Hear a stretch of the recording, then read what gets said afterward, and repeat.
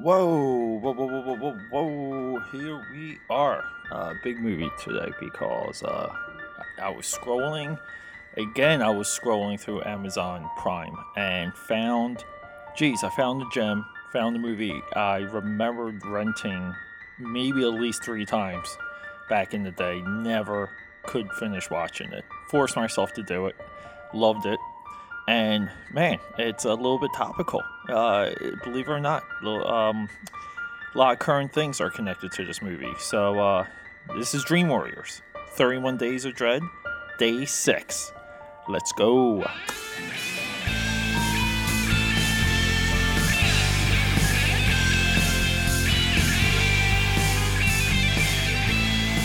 So we're back. Loaded intro, right? There was there was a lot said there. Yeah, so the movie is The Dark Half. Came out in 1993, based on Stephen King book, which is again one of the topical aspects that I referred to earlier. Stephen King, right now, geez, you can say hotter than ever. uh, Everyone's gravitating towards him again, and everybody just wants more Stephen King with it. No one really cared with Dark Tower, but they cared with it. And directed by George Romero. We know him from Night of the Living Dead, 1968. Pivotal, milestone, how horror movie, the movie that brought us the zombies. I think a lot of people give. I don't think they give that movie too much credit because Night, Day, and Dawn of the Living Dead is a trifecta that is amazing to watch, amazing to experience. But the zombie genre, I don't think you get much credit for that.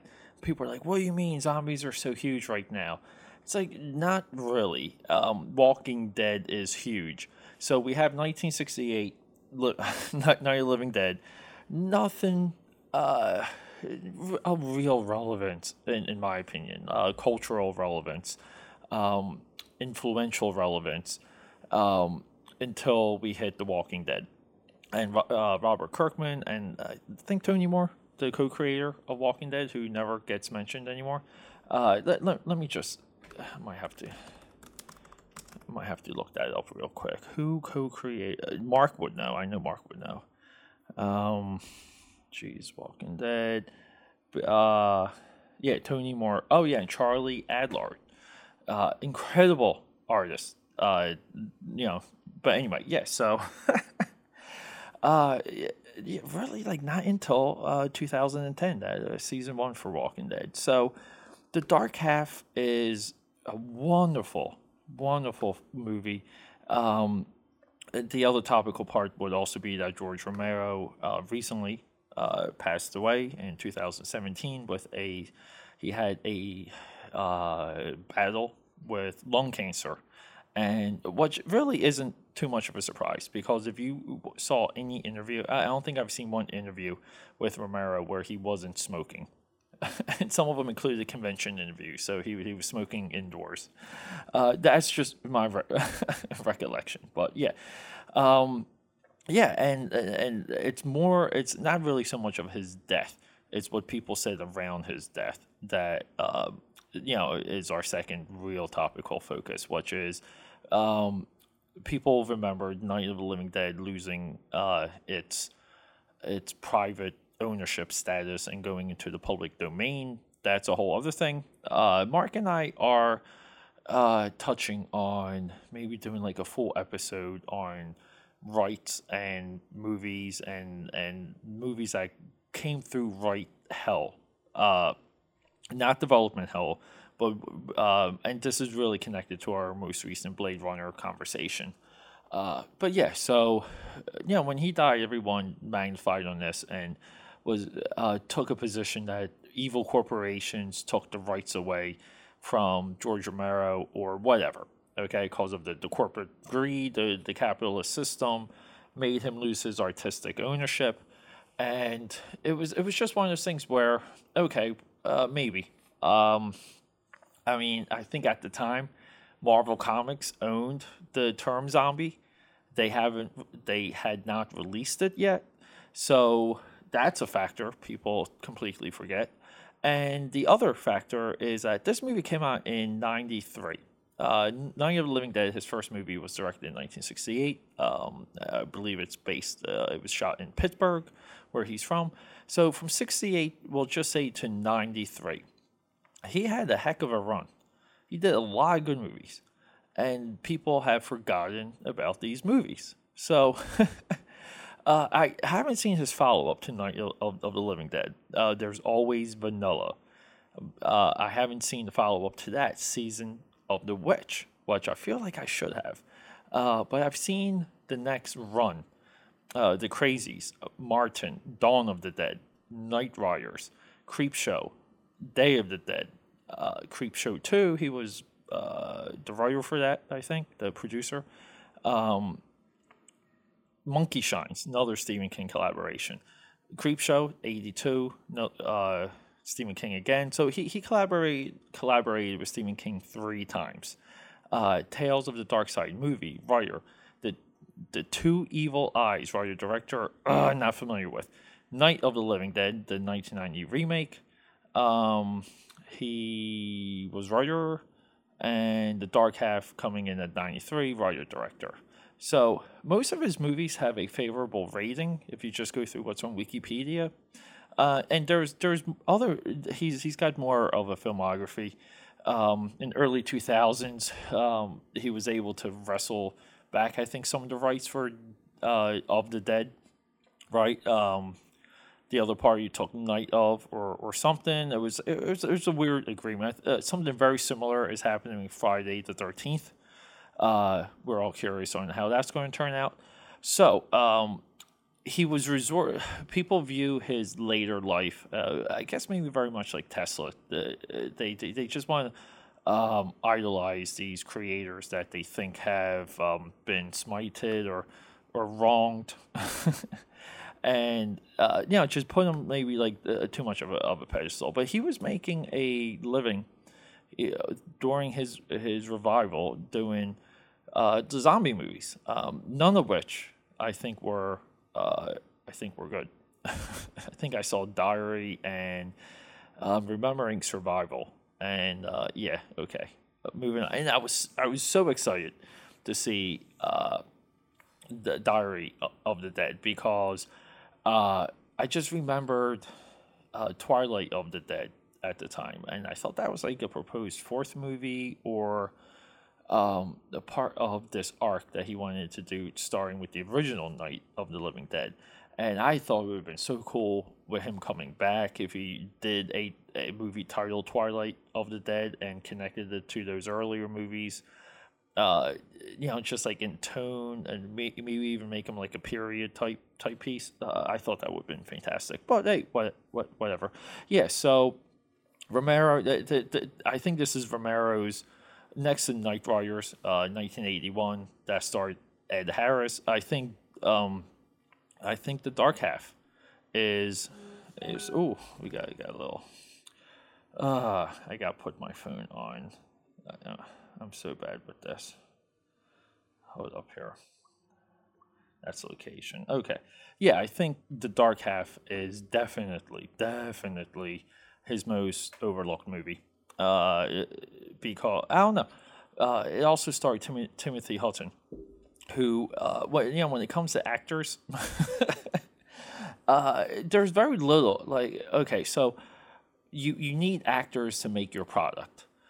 There's very few things that you can give an actor to do that will elevate the product outside of the source material, or even if that source material is a screenplay. That's how I'm using that term.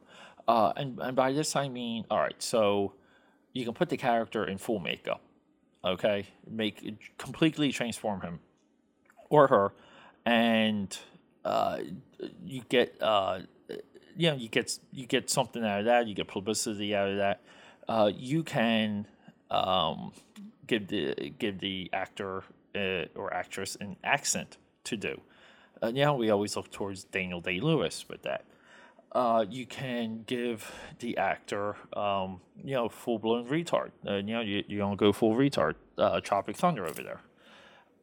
Okay, so I don't know if you follow me, but so Dark Half is one of those techniques that we use in filmmaking, which is let's give the actor himself to play. Let's give him a twin. Actors love this. They can make good work with this challenge, and that's really what Dark Half is. I think Dark Half is one of the better split personality twin movies, and that is a Dark Half within the movie. Let's just run through the movie real quick. So again, takes place in Stephen King town, Maine or wherever, because he has a setting for all of his movies. Let's take a drip, a sip of my coffee. And I'm trying to drink better with the microphone. But I'm losing myself here. I wanted to go through some of So Timothy Hutton at one point was he was going to win the Oscar for best everything. His first movie, 1980, Ordinary People, got him every nomination you can imagine. And this is followed by Taps, Daniel, Iceman, Falcon and the Snowman, Turk 182, one of my favorites, Made in Heaven, A Time of Destiny, Betrayed, Q&A, Strangers to Temp, and just like Romero, post 93, the both of them kind of faded into obscurity. He's been working every single year, practically, between TV and television, but never really got another chance, another role that he did, with Ordinary People. But incredible screen presence, incredible look, incredible actor. I think he is one of the best of the 80s, because he came up through artistically or deep, intellectually targeted intent movies, being Ordinary People, where his contemporaries came up through romantic comedies. He came in as a young actor, and it's an incredible career still in my eyes. So let's just run through this movie. So Timothy Hutton plays Stephen King. I think the only other, like Woody Allen puts himself in a lot of things. I think him and Stephen King are probably neck and neck on how many times they've done that to each other. So Timothy Hutton is an author. He starts writing these books, and they don't do anything. And then he takes on like a pseudonym, and these books sell. The pseudonym is written by his dark half. Now, throughout the movie, he does a manifestation, and he brings this dark half to life, and it starts killing the people connected to Timothy Hutton, connected towards the good side. Very similar to Fight Club. This movie is, in my view, a huge precursor to Fight Club. So, at that point, we have Good Murders. We have Timothy Hutton splitting himself. There's one scene where he's on a coffee table talking to himself, and his leather decked out blacker version, like the all black everything version, kicks a whiskey bottle off the table and catches it and pours it all over this hole in his hand. Like total Tyler Durden move, but boss move right there. And yeah, so the movie also has Yondu. It has Michael Rooker in it, which I completely forgot. Michael Rooker, I don't know, what hasn't he ever been good in? So he's the cop investigating this. And so the movie has a really cool ending, I think. These ideas of sparrows. If you ever see box art for this, it looks like bats, but they're sparrows.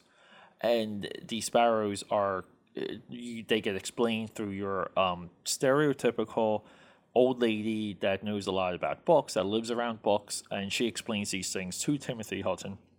Uh, a convention we've seen in a lot of horror movies. The one thing, side note here, horror franchises, or not franchises, just horror movie storytelling. The horror movies in general are conventions built on conventions, and they've been like this for a very, very long time. A lot of, I think, modern critics, modern reviewers, the point that they miss is that these conventions have always been there, they've always been used. Now, as a regular film goer, as a film buff, as a cinephile, you see less originality the longer you watch horror movies because you know the conventions. But here's the thing. The horror genre is a young person's audience. It's a young person's game. The younger people will always gravitate towards Annabelle creation versus other things because it uses the conventions. The conventions are proven. They move things along. They display ideas, okay, and they're newer. And the younger audience will always gravitate towards what's newer. So it's not really a like, hey, they don't make horror movies the way that they used to. No, they've always made horror movies the same exact way. What changes is technology and how films look and so on and so forth. A lot like Pumpkinhead, the Dark Half nails these conventions in a delightful way, in a near perfect way. Okay, so with that being said, this movie has a really cool ending, but it also has a type of ending where I kind of wish this movie was huge. I think it cost 15 million, made about 10 million at the box office. There was no real aftermarket at the time, so yeah, considered a failure. Which is probably why Romero and Hutton were considered dead on arrival after this. So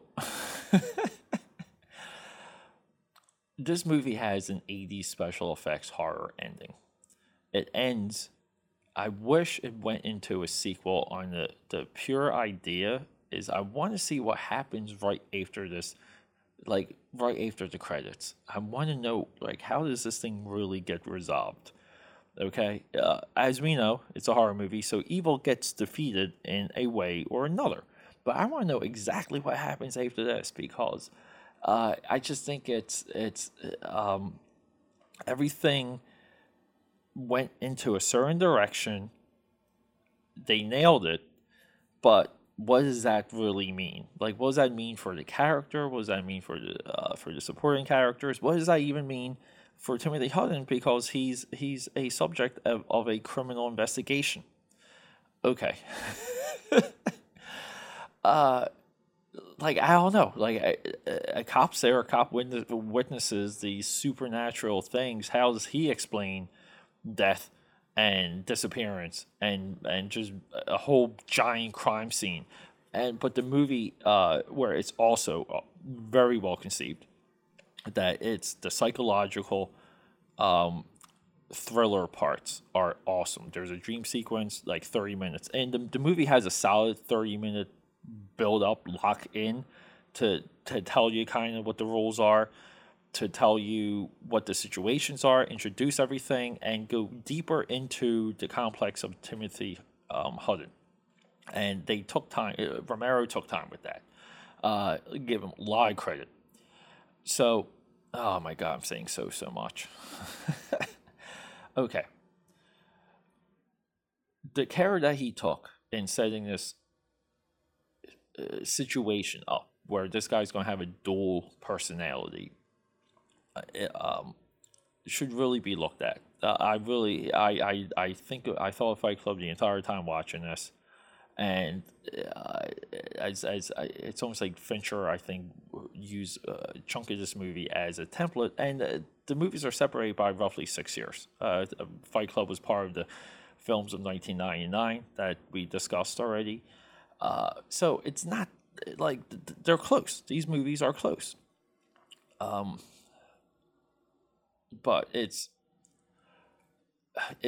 interesting on like another side note here. It's very interesting that this movie has faded away and is long forgotten. And even within the death of Romero, there's hardly, I don't think it really even got mentioned at all, which is shocking to me. So, but let me just, I took a couple notes. Let me just see what else we got here. I've gotten into the habit. I really enjoy taking notes now as I'm watching movies. Yeah, so after the 30-minute mark, everything is set up, and he communicates with his alternate self through writing. And there's a very cool like pencil writing scene when he writes with the pencil, and he's channeling this other personality, this other manifestation. It's cool. It's a cool idea. It's very tricky filmmaking. It sets up the rest of the movie from the first time we see it. Again, like just well done, Romero. Yeah, and I don't know. I just took a couple notes on just the use of special effects in this, especially at the end. It broke into a dream state type sequence and flow. And Mark and I, we just watched Blade Runner, which like the ending for Blade Runner 2049 we thought was so lackluster and let down, and that's a movie that has any option at once. Like you can do anything you want with that with a $150 million budget. This movie, even for its day, the money is well spent. The money is there. Uses sparrows in such a cool, fun. Just it's a fun way. But here's the thing. No movie's without its faults. Does a movie kind of not have a speed, not have a pace? Does it not speed along or pick up? Definitely. But I don't know. I think that's a part of the experience with this one. I think it has a longer draw. I think the deaths in the movie definitely have consequence.